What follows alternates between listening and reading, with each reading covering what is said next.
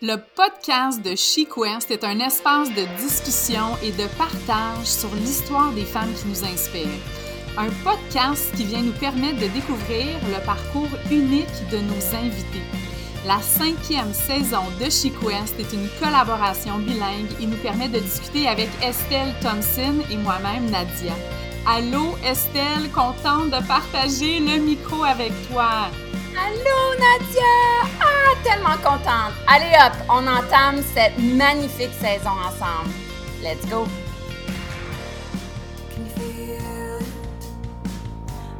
Cette semaine, sur le podcast de SheQuest version francophone, j'ai l'honneur d'accueillir la belle, la magnifique, la puissante, la dynamique Pavla Dubeau, propriétaire du Temple Sanctuaire dans le coin de Québec. Ça va être une entrevue pour absolument découvrir cette déesse québécoise. Femme, maman de 3 filles, quelqu'un qui est dédié à l'entrepreneuriat au féminin et clairement une designer d'espace sacré. Pavla, bonjour, comment vas-tu? Oh, quelle intro! Wow! Ah, mais merci merci Nadia d'abord de m'inviter. Ça fait pas si longtemps qu'on se connaît, mais je pense qu'on a tellement de points en commun que c'était juste meant to be qu'on ait cette conversation-là entre femmes, mamans, entrepreneurs. Donc, je vais super bien. C'est très... là, je commence à me déposer suite au lancement du temple, en fait, de l'accouchement qui est arrivé la semaine passée. Mais je me sens super alignée. Puis ça fait vraiment du bien de partager ça avec toi puis avec ton audience. Ah, mais merci Pavla de prendre le temps de venir nous jaser ce matin. Ton chemin de vie et ton pouvoir décisionnel, il est tellement inspirant. Nous, on a eu la chance cette année d'apprendre à se connaître clairement, puis on s'est jamais vu physiquement, mais on est vraiment devenues quand même des bonnes copines. J'aimerais ça qu'on prenne un moment pour juste que tu me dises qu'est-ce qui t'allume en ce moment dans la vie avant qu'on rentre dans les détails de comment tu as décidé de designer et construire, avec ton chapeau de femme de construction, le temple sanctuaire. Fait qu'est-ce qui t'allume aujourd'hui? Qu'est-ce qui t'éveille? Ah, c'est vraiment une bonne question, mais je dirais, il y a tellement de choses qui m'allument, mais en fait, c'est mon grand besoin de liberté et de voyager. Puis je pense, c'est ça, je te montrais, j'ai mon chandail d'ananas, tu sais, qui vient du Costa Rica. Puis c'est ça, je sens que j'avais un grand besoin de créer un endroit physique où j'allais pouvoir voyager, mais sans nécessairement toujours prendre l'avion. Puis, dans ton introduction, tu l'as dit, mais quand tu as nommé, tu m'as dit que j'étais bonne à designer des espaces sacrés. J'ai compris aussi ma mission, c'est ça, j'avais besoin d'un espace où je pouvais infuser cette énergie-là d'amour, de joie, de liberté, mais dans un espace concret avec chaque objet ici m'est venu, en fait, naturellement, j'étais attirée à acheter ou prendre, en fait, j'ai eu aussi des objets qui m'ont été donnés, là, donc puis j'ai gardé des objets aussi, des trucs que j'avais depuis des années, que j'avais traîné d'appart en maison en maison. Puis j'ai fait, ben c'est ça, c'est parce que je le gardais pour le temple, sanctuaire en nature. Donc, en une phrase, je dirais d'infuser une intention, que ce soit une intention spirituelle, émotionnelle, mais dans les objets, dans le 3D, dans le concret, la matière. C'est vraiment ça qui m'allume, d'infuser mon amour puis tout l'espace de mon cœur dans les objets et la matière. Hey, c'est beau, ça nous donne le goût de faire ce voyage-là avec toi. Est-ce que tu peux prendre un moment un petit peu pour me parler de comment ça s'est produit? C'était quoi? On s'entend que tu as travaillé fort cette année. Tu as vraiment été comme une foreman sur un chantier aussi, hein? Tu sais, de pondre un si gros projet. C'est quoi les étapes? C'était quoi la période d'incubation? Peux-tu nous décrire ça si on essaie de voir un peu, je te dirais, le résultat final, mais avec tout le travail émotif, visuel qui a été mis en arrière de ça. Ouais, vraiment, tu l'as dit, ça. Puis même moi, je dirais que là, je commence à réaliser l'ampleur, mais je pense que tout entrepreneur, ben de un, c'est d'avoir une passion, hein. C'est d'avoir cette étincelle-là pour quelque chose qui nous tient à cœur parce que j'avais déjà le bagage de business. Tu sais, j'ai fait, moi, mon bac en administration BCom à McGill. Ensuite, j'ai fait une maîtrise en communication marketing. Mais je me disais, j'ai peut-être pas la fibre entrepreneur, juste parce que j'avais pas eu encore le projet qui m'allume. Je savais, en fait, quand j'ai fait ma formation de yoga, de professeur de yoga en 2012, je le nommais déjà que je voulais ouvrir un centre éventuellement. Mais dans ma tête, c'était un studio, tu sais, un petit studio de yoga. Et en fait, ce qui est arrivé, bon, la vie a fait en sorte que j'ai eu mes enfants et c'était jamais le bon timing. Mais pour revenir à ta question, c'est vraiment en janvier 2020. Ça faisait deux années que j'allais en janvier, février. En début d'année, j'allais au Costa Rica faire une retraite de yoga. Donc, je suis allée en 2019 et en 2020. Et j'ai réellement compris que pour moi, mais finalement, par la suite, j'ai compris que je n'étais pas la seule, de partir, de se détacher de tous nos rôles, nos chapeaux qu'on porte.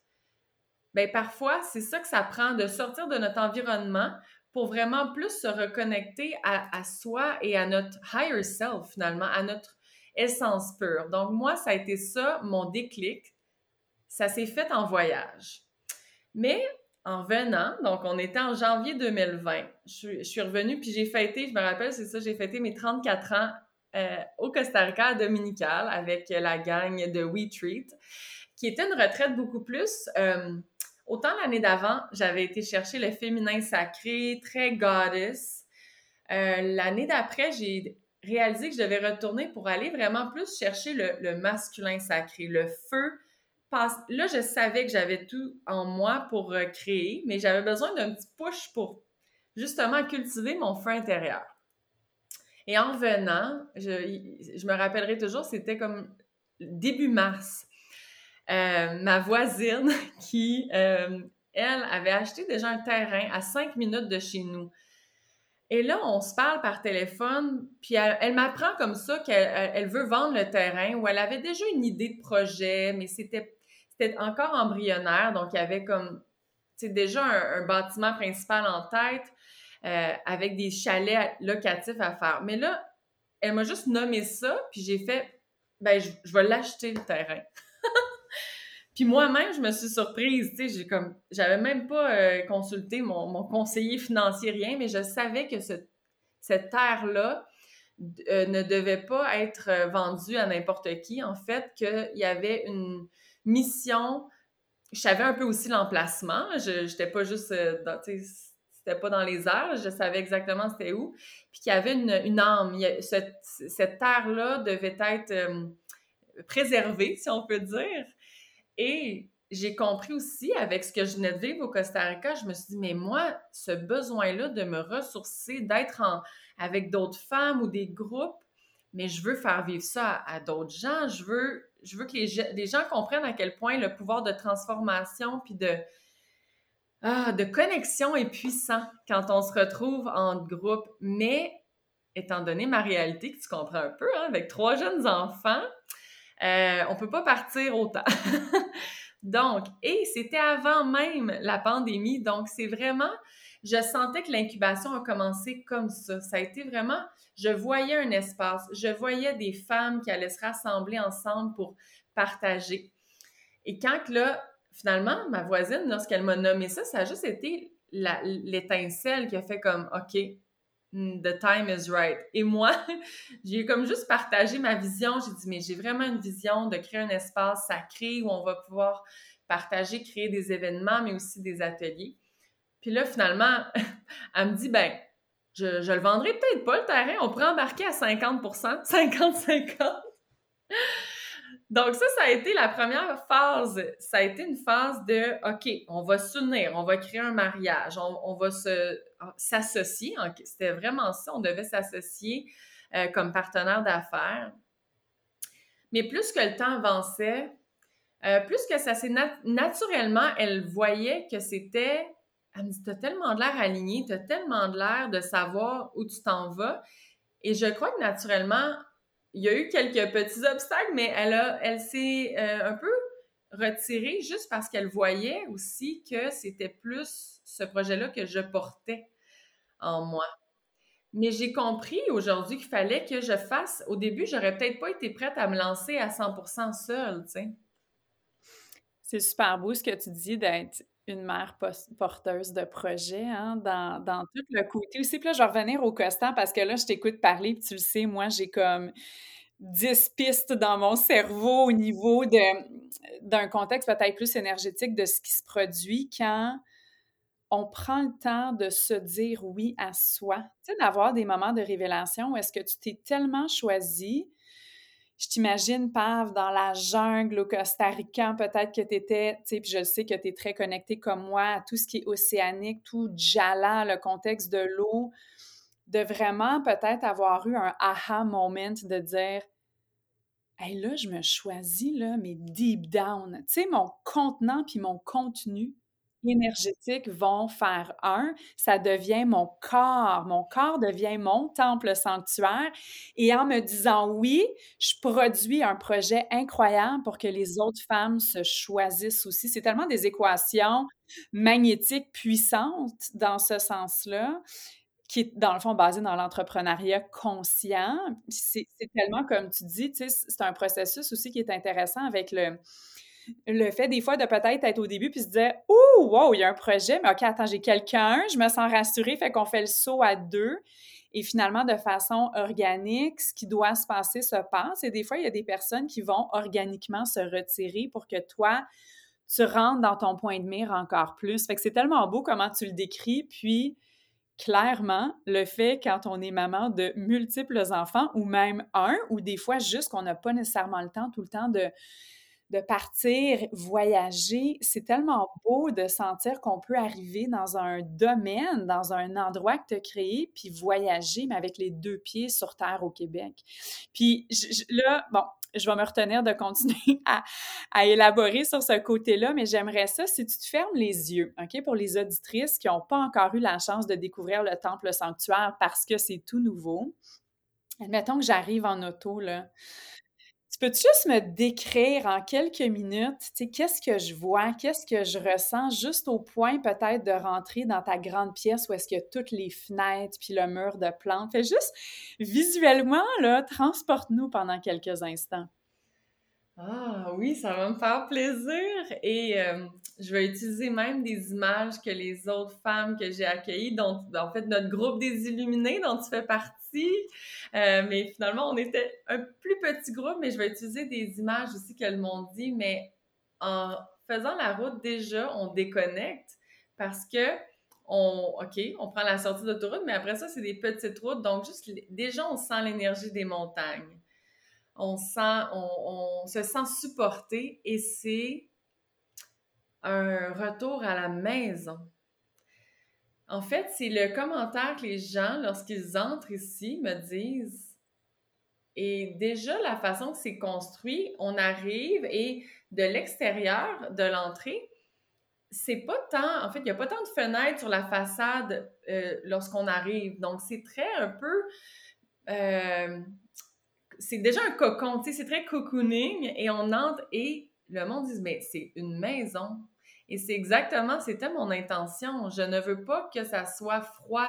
Au contraire, tous les matériaux. Donc déjà, en mettant les pieds dans le temple, on sent l'ancrage de la terre avec tous les choix. Tu sais, juste dans les essences d'arbres, j'ai du pin, j'ai du chêne, il y a du noyer.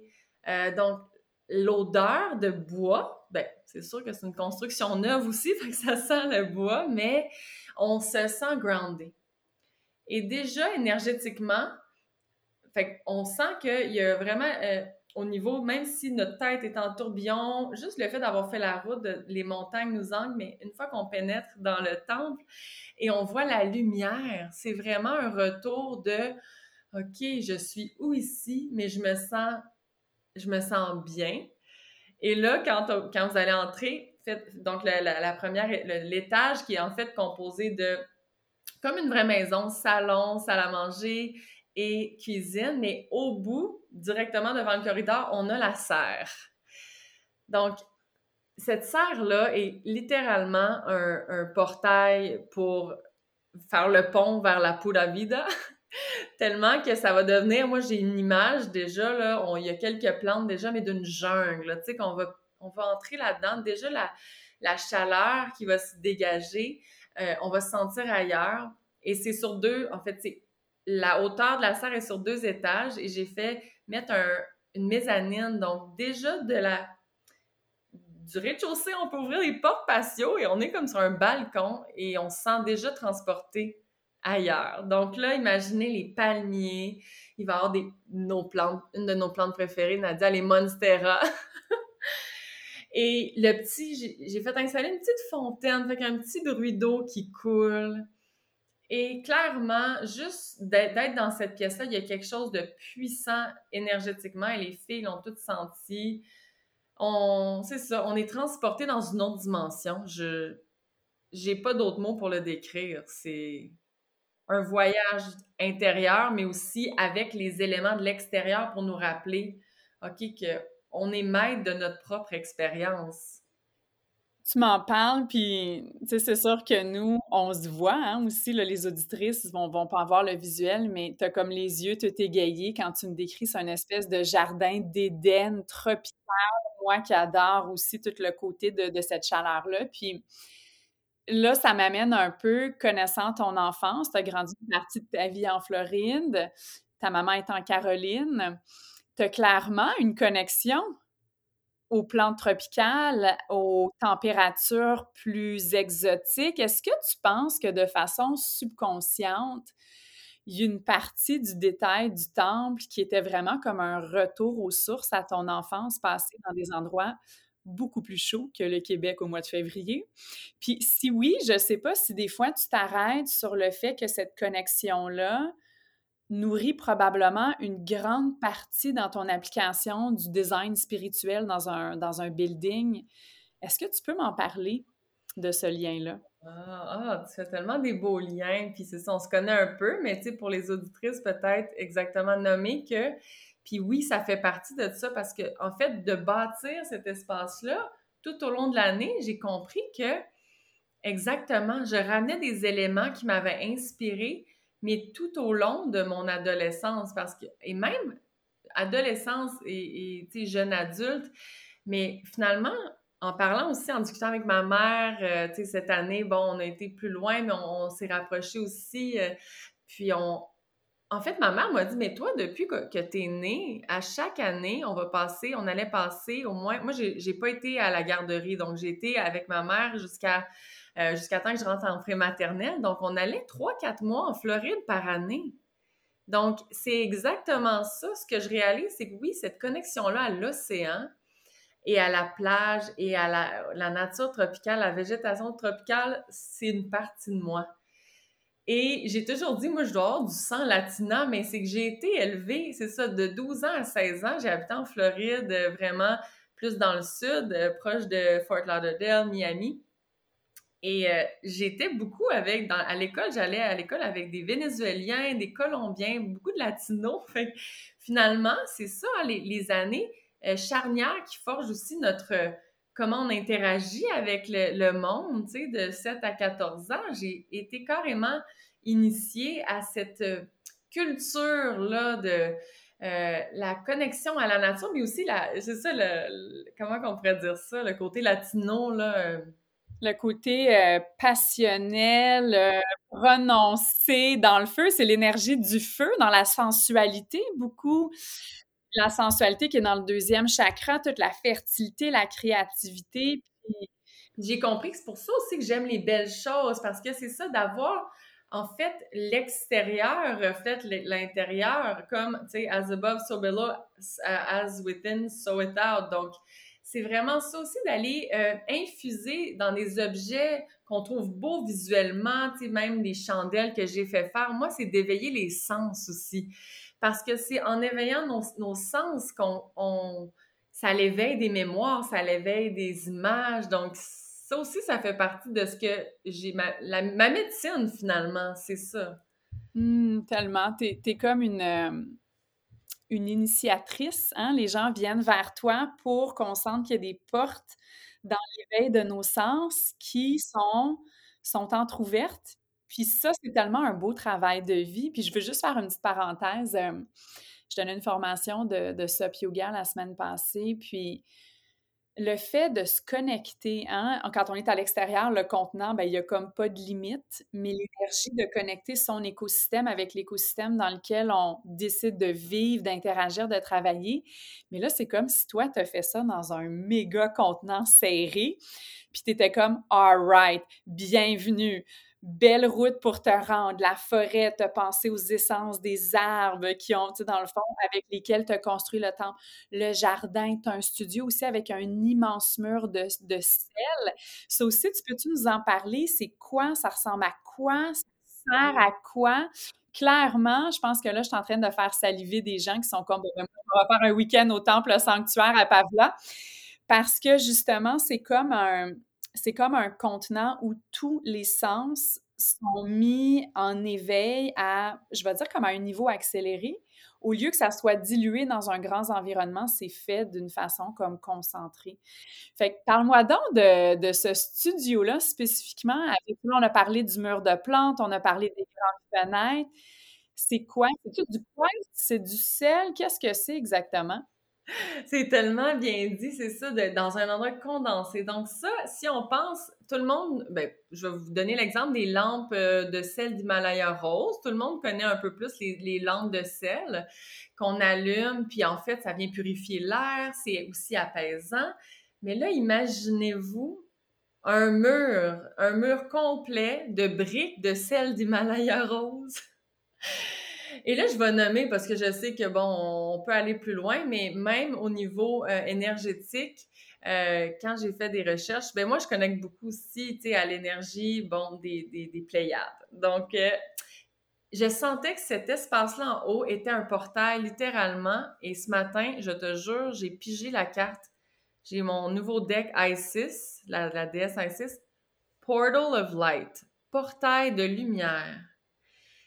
Et j'aurais pas pu, comme, inventer ça. Là, je prends la carte et je regarde la couleur et je la mets, j'étais dans la salle en haut, et je la mets face au mur qui est illuminé. Donc, c'est ça, c'est un mur de briques, mais en arrière, on a fait installer des lumières d'ailes. Donc, ça l'éclaire pour que ça ait les mêmes propriétés qu'une lampe de sel.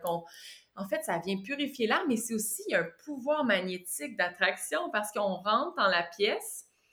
Donc, en montant les escaliers pour aller au studio, on ouvre la porte et c'est directement à gauche. Donc, c'est la première chose qu'on voit. Et déjà là, on se sent comme « wow, il y a quelque chose de magique ici ». Donc là, j'avais, c'est ça, la carte qui était exactement la même couleur. Le dessin était la couleur du rose du sel d'Himalaya. Donc, j'étais là « wow ». Donc, c'est vraiment comme un portail de lumière. Et le plafond, donc ça, c'est le mur est au coin, en fait, à l'extrémité la plus basse, mais qui est quand même 9 pieds de haut. Et le plafond est en angle jusqu'à 15 pieds de haut. Et suspendu, et là, j'en dévoile beaucoup, mais en même temps, je me dis, c'est ça, je veux que les gens puissent se faire une idée, et quand ils vont venir, ben là, à voir, tu sais, ça va être ça le mystère. Est-ce que ça ressemblait à ce que je me disais? Parce qu'il faut dire que là, on n'a pas de temps. Oui, on a dévoilé quelques photos, mais le site web n'est même pas lancé encore. Donc, c'est vraiment plus exclusif. Mais j'ai fait installer des luminaires. La disposition, là, je ne sais même pas d'où c'est venu. C'est ça aussi, tout durant l'année, de canaliser des éléments comme ça, mais les luminaires sont en forme de la constellation des Pléiades. Donc, les 7 sœurs. Ça a l'air tellement beau, Pavlan, puis tellement, dans un sens, merci pour le dévoilement exclusif. C'est Oui. sûr que chez certaines personnes, je pense que ça va vraiment les allumer de venir découvrir je vais pas dire ton projet, ton habitat. Ton habitat. Puis on parle des Pléiades, c'est pas tout le monde qui ont des bases dans l'astro. Peux-tu nous expliquer qu'est-ce que c'est un petit peu? Puis c'est quoi ça, les 7 sœurs?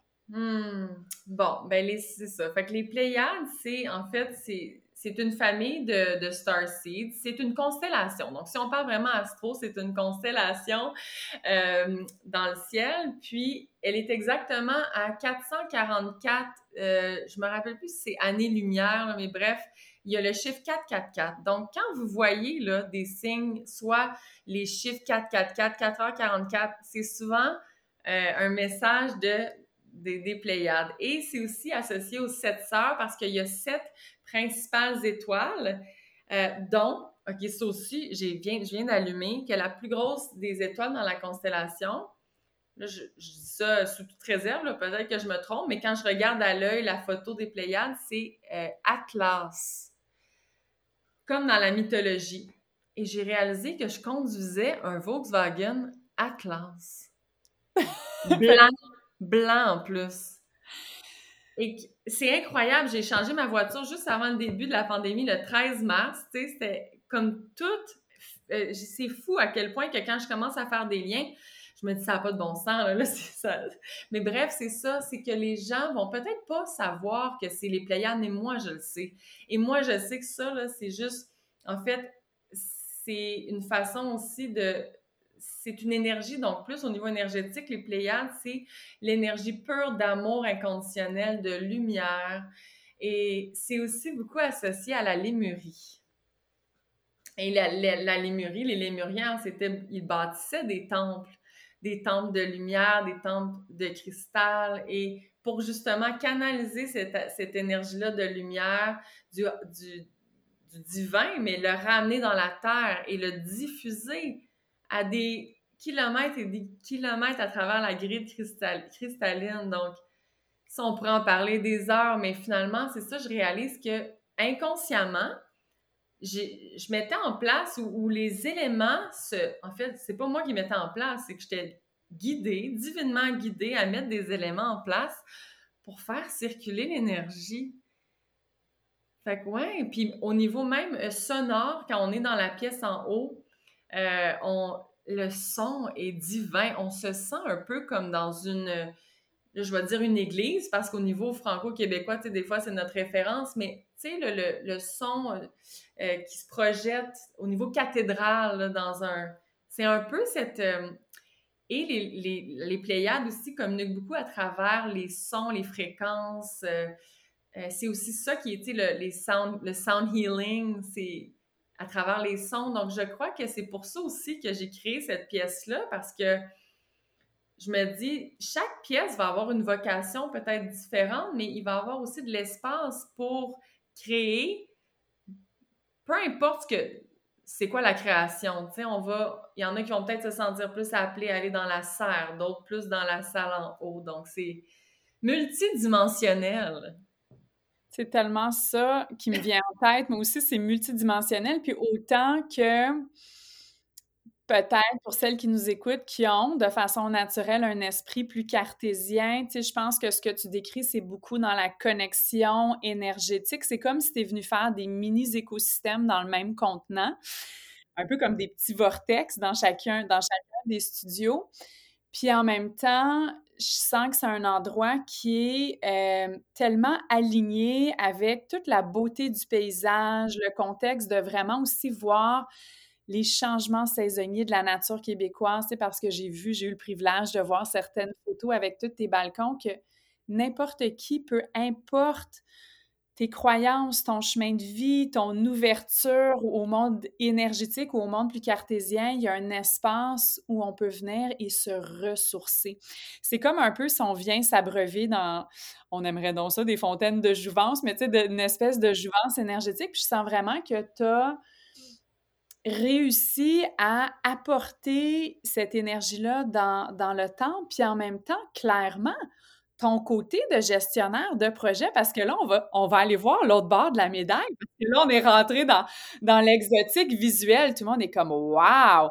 Mais tu sais, comme tu disais, tu as fait des études universitaires qui sont cartésiennes, qui t'ont aussi probablement, je dois penser, puis tu me diras si c'est le contraire, mais qui ont dû guider toute ta stratégie, parce que ça reste que juste être dans le créatif, c'est beau puis ça fait rêver, mais il faut que tu aies un background qui vient te stimuler à passer de A à B à C, à gérer des chantiers, faire de la sélection de produits. Écoute, avoir rénové, moi, une fois, un chalet qu'on a acheté en Ontario, bon, un chalet a été construit en 1904, puis c'est tout petit, là, comparé au temple, mais je me suis dit, wow, ça a été beaucoup de gestion. Choisir les matériaux, les tester, gérer une équipe. Chapeau, Pav, là. Puis je sais que tu as mis tes bottes de cow-boy avec ton chapeau puis ta chemise, puis t'es sortie là. Tu t'es vraiment assumée dans... Mais il y a une beauté dans ça, tu sais, tu t'es assumée tant dans ton féminin sacré que dans ton côté peut-être plus... on se dit tout le temps, tu sais, l'énergie masculine et féminine cohabitent, mais dans le feu de l'action. Puis j'aimerais ça que tu prennes un moment pour nous parler de chantier, puis après ça, on va parler de tes filles. Mais on commence avec le chantier. C'est quoi? Mettons qu'on sort là, du côté exotique de tout ce qui est dans le temps. Comment t'as géré ça? Hey, c'est huge! T'as fait ça en 1 an, là. C'est une Ah, même construction. pas, j'en reviens pas. En 9 mois, tu sais, je me rappelle encore, puis pour passer ça, fait qu'on va y aller en ordre chronologique du chantier parce que c'est ça, hein? La construction, comme tu l'as nommé, c'est très cartésien, c'est très, bon, l'échéancier, mais je dois t'avouer que l'été passé, quand que je m'assoyais avec l'entrepreneur, je finalisais les plans avec l'architecte, je je me sentais pas, j'avais totalement le sentiment d'imposteur. J'étais là, wow, je suis qui pour faire ça? Je paniquais. Dès qu'on commençait à parler de structure, puis de solive, puis tous des termes, je l'ai même dit à mon entrepreneur, je dis parce que là, faut que tu me traduises. C'est comme si je te demande d'organiser une retraite de yoga demain matin, là. On parle pas le même langage. Mais j'ai eu la chance vraiment d'être très bien. Fait qu'il y avait aussi, c'est ça, Charles, tu sais, mon conjoint qui travaille en immobilier. Au moins, au début, il était vraiment là pour plus me traduire aussi. Il y a un moment que j'ai dit, là, j'étais assis avec l'architecte, l'entrepreneur, mais j'ai fait appel aussi à mon chum. J'ai dit, là, Charles, j'aimerais ça que tu viennes pour un peu faire le médiateur parce que là, je comprends pas tout ce qui se passe. Et ça a été le premier déclic de ne pas hésiter, de ne pas avoir peur de demander de l'aide. Et que là, c'est bien beau de vouloir gérer tout le projet par moi-même, mais j'avais besoin d'un petit coup de pouce pour starter. Là. Une fois que c'était en branche, là, honnêtement, j'étais vraiment en confiance. Fait que j'ai travaillé avec un entrepreneur, ça c'est clair. Je n'ai pas fait de l'autogestion de chantier.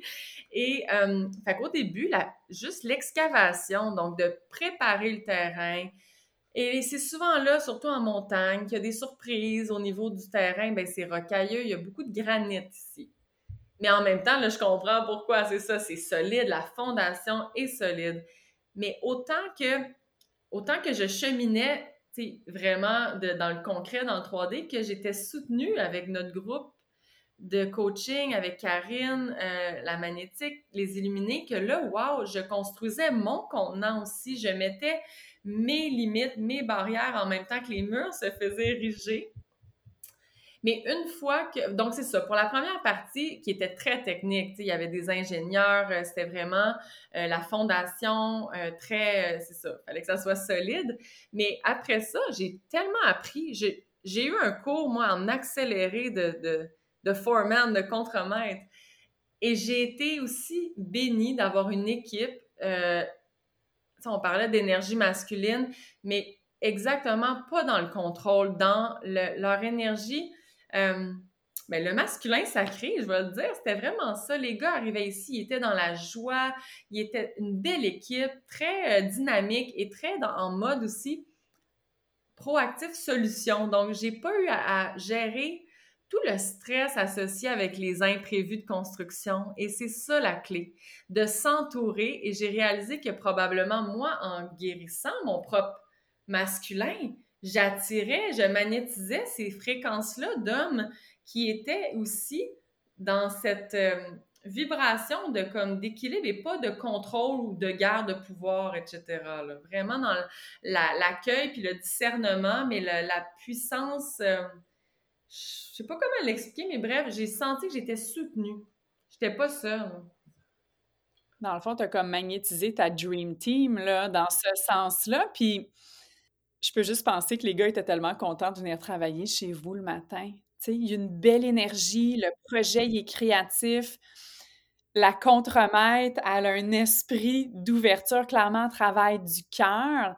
ça a dû être vraiment, honnêtement, tout un succès aussi pour les gars avec qui tu as travaillé, de voir le dévoilement. Je me rappelle, on était ensemble sur un appel il y a quelques mois, puis les gars, ils avaient dit: «On va attendre de te dévoiler toutes les fenêtres», puis ils avaient mis des grands rideaux, tu sais, comme le dévoilement d'une statue en quelque part, puis j'étais: «Oui, non, mais c'est magnifique, puis Pensez c'est à ça! magnétique!» Oui! Vraiment! Fait que je me dis: «Wow!» Puis, tu sais, s'il y a des filles qui nous écoutent, qui ont peut-être des idées de projets de construction, dans le fond, je vais faire deux petites parenthèses. Fait que le fameux syndrome de l'imposteur, ça, on en parle tout le temps, surtout quand on va suivre des formations de développement personnel, comme des formations de prof de yoga, pleine conscience. Puis finalement, on réalise que si on se remet dans la position où est-ce qu'on prend le pouvoir de vraiment, en bon québécois, je veux dire, chauffer sa voiture, de se remettre dans le driver's seat, on vient comme clairer tout ce qui peut nous brimer dans notre brillance infinie. Puis je me dis, moi, le temps pour toi, à t'avoir vu progresser à travers ça, disons que tu as réglé ton syndrome de l'imposteur assez rapidement. Fait que ça, est-ce que il y a quelque chose que tu peux donner comme message aux auditrices pour les filles qui ont le goût de partir ces projets-là, puis il y en a peut-être qui ont le goût de bâtir des centres, d'acheter des maisons, de les rénover. Qu'est-ce que tu leur dirais à ces femmes-là maintenant que tu as vécu le processus de t'affirmer dans ce pouvoir-là puis d'avoir rendu ton projet? Ah, tellement, t'as raison, parce que je l'ai fait exactement. Je pense que peut-être que je suis une des premières au Québec, mettons, à faire ça comme ça, mais je sais que je l'ai pas fait pour rien. C'est pour donner l'exemple, en quelque sorte, ou le go, tu sais, de montrer que c'est possible. Et la chose que j'ai envie de dire, c'est que depuis le début, je suis restée moi-même, dans le fond, de ne pas avoir peur. Et ça a été ça a été très difficile à déconstruire au début, de m'assumer dans mon côté plus spirituel, parce que là, j'arrive dans un domaine hyper cartésien, mais moi, il y a des choses que je ne pouvais même pas expliquer. C'était mon intuition. Donc, encore, ça revient à faites confiance à votre intuition. Et les premières fois que je suis débarquée ici, tu dis, les gars, ils étaient contents, mais je pense que je leur ai tout de suite dévoilé mes vraies couleurs. Tu sais, moi, j'arrivais ici, puis déjà, je nettoyais avec la sauge l'espace, puis, tu sais, je faisais brûler de l'encens la fin de semaine, j'avais fait aussi, avec mes filles, dessiner sur les murs des mots. On avait tout peinturé des mots d'amour, des cœurs. Fait que les gars arrivaient, là, le lundi matin.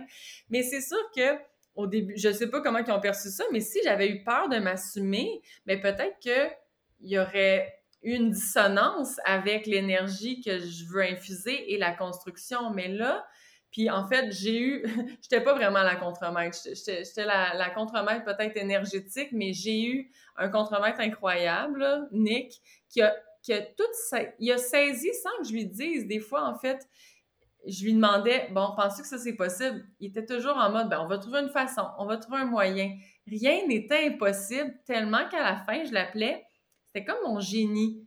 Tu sais, est-ce que tu as un souhait? On va le réaliser. C'était magique. Donc, de juste s'assumer, de ne pas avoir peur et de laisser tomber les barrières, les filtres qu'on se dit, ah, ben, j'ai peur d'être jugée si je dis ci, je dis ça ou je dis ça, telle affaire. Donc, vraiment, de se faire confiance et d'écouter notre intuition, même si ça fait pas de sens ou si on pense que ça fait pas de sens aux yeux des autres, de laisser tomber ça, ce vieux paradigme-là, ce schéma-là de pensée. C'est super puissant ce que tu dis. Tu sais, je pense que l'intuition qui est tellement innée chez tous les êtres humains, mais qui des fois est diluée, barrée. Tu sais, il y a un gros sens de réappropriation de son plein pouvoir dans un projet comme ce que tu as fait, puis tu le dis, puis là, Ouais. et là, tu me donnes une espèce de thumbs up avec tes bras de femme. Puis ça reste qu'en bout de ligne, c'est toi qui as été l'initiatrice de ça. Fait que c'est tellement important de s'affirmer quand on sait que ça vient du cœur et de vraiment aussi se sentir enraciné dans la capacité d'avoir des conversations, des fois justement où là, ça la donne que toi, tu as unique ton contremaître qui est un peu comme un génie. C'est peut-être pas toujours ça les situations dans nos contextes d'équipe, mais de pas avoir peur, de mettre ses souliers de capitaine puis de s'affirmer dans son plein pouvoir féminin dans ce sens-là. C'est Ouais. tellement exponentiel ce qu'on peut vivre, puis je pense que t'en es comme un peu la preuve en ce moment d'avoir monté un si beau projet rapidement. Pourquoi? Parce que tu étais constamment en discussion avec ton alignement supérieur. C'est magnifique. Et comme Puis, si je peux ajouter aussi, tu sais, en fait, c'est de choisir, ça revient au début, à choisir une équipe, un entrepreneur. Donc, même l'entrepreneur avec qui j'ai fait affaire, je le connaissais déjà. Je connaissais sa blonde. En fait, c'est un couple. C'est ça aussi la beauté. Et regardez comment on vient de faire les paradigmes. Elle, c'est elle qui gère les finances. Et lui, il gère le terrain. Donc, ils ont vraiment, en fait, c'est comme un couple sacré aussi, sans le savoir. Mais là, moi, j'ai reconnu ça dans leur essence qui était vraiment, je sentais que j'allais être vue et entendue. Et ça, c'est important. tu le ressentais, tu le savais, et clairement, tu as probablement même éveillé la connexion à d'autres de leur capacité dans le domaine de l'entrepreneuriat conscient. C'est tellement beau, Pav. Puis là, pour finir, je vais rentrer dans les grandes questions de cœur de maman. Tu as 3 filles, 3 belles, magnifiques filles. C'est quoi pour toi, un peu, je te dirais, le côté des valeurs, de ta legacy, de ce que tu as le goût de transmettre à tes belles sirènes à travers tout ce que tu bâtis pour elles? Le temple, les valeurs, le fait que tu es une femme qui vient chercher toute ton énergie, ta stimulation pour vraiment vivre de tes passions. Là, les deux, on est là, on a les larmes aux yeux, on est tellement Ouais, drôles, on on dirait se parle que souvent de nos enfants, mais c'est magnifique ce que tu es en train de faire et l'exemple énergétique et l'exemple dans l'action que tu démontres aux filles. Peux-tu me parler de ça? ouais, c'est ça, on dirait que c'est tellement beau comment tu le dis, puis c'est exactement ça. Depuis le début, je sens que je le fais pas juste pour moi, en fait, c'est mon héritage. Puis j'ai compris aussi pourquoi je devais prendre cette place-là, même si des fois, je me sentais coupable de délaisser, pas délaisser ma famille, mais en fait, j'ai toujours été très présente, c'est ça, jusqu'à maintenant, j'étais très moi, je pensais que j'allais être une femme au foyer, là, tellement c'était comme la famille, mais j'ai réalisé que pour me réaliser et pour donner l'exemple aussi à mes filles elles sont capables d'être indépendantes aussi et souveraines. Je pense que c'est ça, même si le mot ne veut pas rien dire pour elles présentement, d'être dans leur propre souveraineté, c'est-à-dire prendre leurs décisions pour elles et de ne pas dépendre de l'autre et peut-être même, j'essaie de leur montrer elles ont le droit de prendre du temps pour elles. Parce que c'est ça que depuis qu'ils sont nés, c'est que j'ai compris que moi, en prenant du temps pour moi, du temps seul, mais je revenais une meilleure mère, une meilleure personne. Donc, c'est correct de prendre, tu sais, je veux leur montrer que dès qu'elles sont jeunes, si elles ont besoin d'un petit peu plus de temps, d'être dans leur bulle, de pas se sentir mal parce que naturellement, hein, en tant que femme, on est porté, je dis en tant que femme, même si on n'a pas d'enfant, on donne, on est beaucoup dans le don de soi. Mais c'est ça qu'on est en train de vivre, recalibrer l'énergie masculine, féminine, le solaire, lunaire. Donc, on veut se recharger. Parce que comment est-ce qu'on peut donner si, tu sais, ça vient à remplir son vase, hein? Remplir son vase ou mettre son masque d'oxygène en premier. Et c'est ça que je veux apprendre à mes filles, de ne pas se sentir coupable et même égoïste, de penser à elles, ce n'est pas égoïste. Et je veux aussi, c'est ça, leur montrer en fait que tout est possible, que si elles ont un rêve, elles peuvent le réaliser, que même si c'est quelque chose qui n'existe pas déjà ou que c'est pas déjà encadré, ben s'il y a un rêve auquel tu tiens, ben c'est possible. Donc les possibilités sont infinies. C'est tellement beau, puis de leur offrir cette multitude de perceptions-là du monde, puis d'elles-mêmes aussi. Elles sont chanceuses de t'avoir choisi comme maman dans ce sens-là. Puis moi, je me mets dans des bottines du petite fille qui vient courir dans les jardins au temple, qui vient faire de la bonne bouffe dans la cuisine, les filles vont voyager à travers le temple, le sanctuaire en nature parce que elles vont avoir accès à... C'est ça qui est le fun aussi quand on ouvre un établissement. On n'a pas besoin de s'en aller au Costa Rica, les gens viennent vers nous. Fait que le côté d'appartenance à une communauté qui est allumée, qui est alignée, où il y a beaucoup d'amour inconditionnel, Pave, mais quel cadeau! Et là, le seul lien final que je peux faire à notre discussion pour pas que ça dure un autre 3 heures, on se fera une fin de semaine de filles au temple, Ouais, en il jasant, va falloir. c'est que le message final pour moi, c'est que tu parles de l'importance de se ressourcer, de se dépluguer pour se repluguer avec conscience, avec dynamisme, avec écoute. Mais les femmes qui ont besoin de faire ça, elles peuvent venir chez vous parce que c'est ce qu'on va venir rechercher, retrouver, goûter, sentir, ressentir au temple. Fait que dans un sens, c'est comme si tu es venu te créer une équation dans la totalité de son éveil personnel pour mieux fonctionner en tant que femme, en lien avec son féminin sacré et son Ah, masculin c'est sacré. beau. Ah, C'est tellement magnifique, puis je sais que ça va vraiment être un baume sur le cœur pour multiples personnes qui vont passer par chez vous. Fait que je veux juste te remercier d'avoir pris le temps de jaser avec nous, de nous parler de cette vision qui est hyper éveillante pour nos sens. Puis je te dirais que peut-être pour te redonner parole pour un mot de la fin, qu'est-ce qui remonte, toi, en ce moment, dans ton intuition? Qu'est-ce que tu aimerais partager avec les auditrices pour partir sur une belle vibration? ah oui, ben en fait, je vais revenir un peu à ce que tu as dit.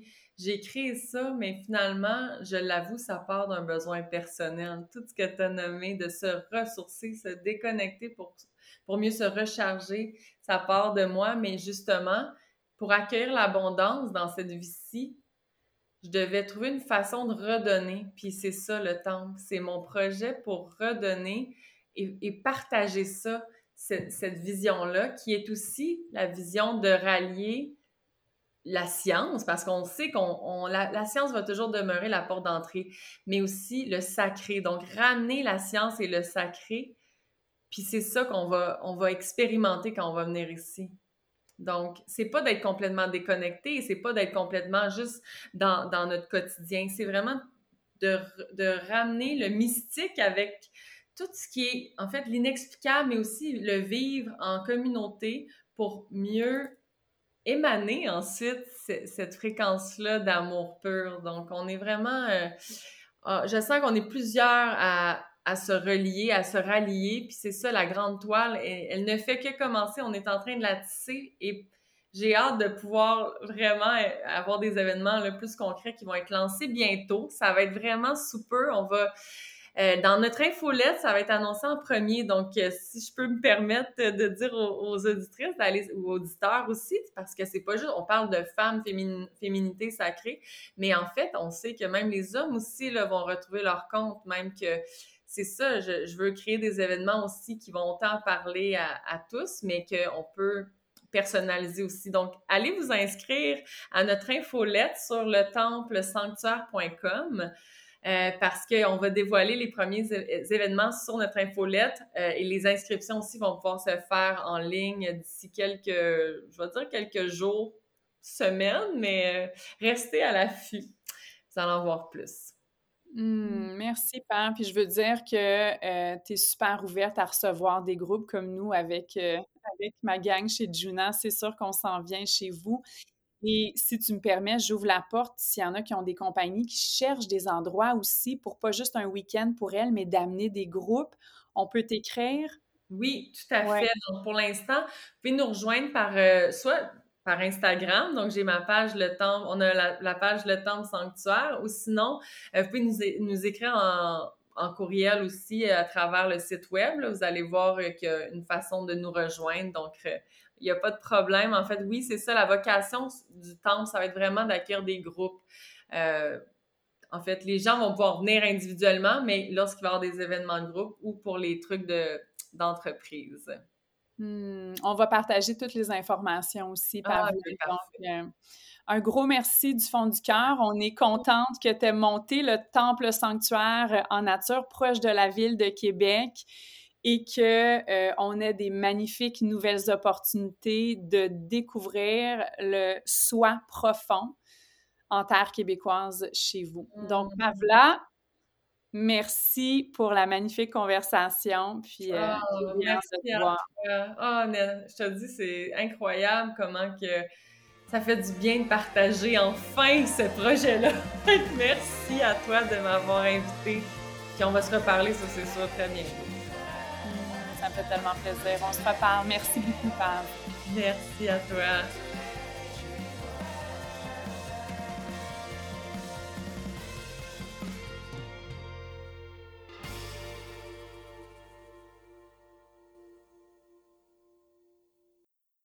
This podcast was produced by Tosh Taylor of the Podcast Hub Productions. Find her online at podcasthub.ca.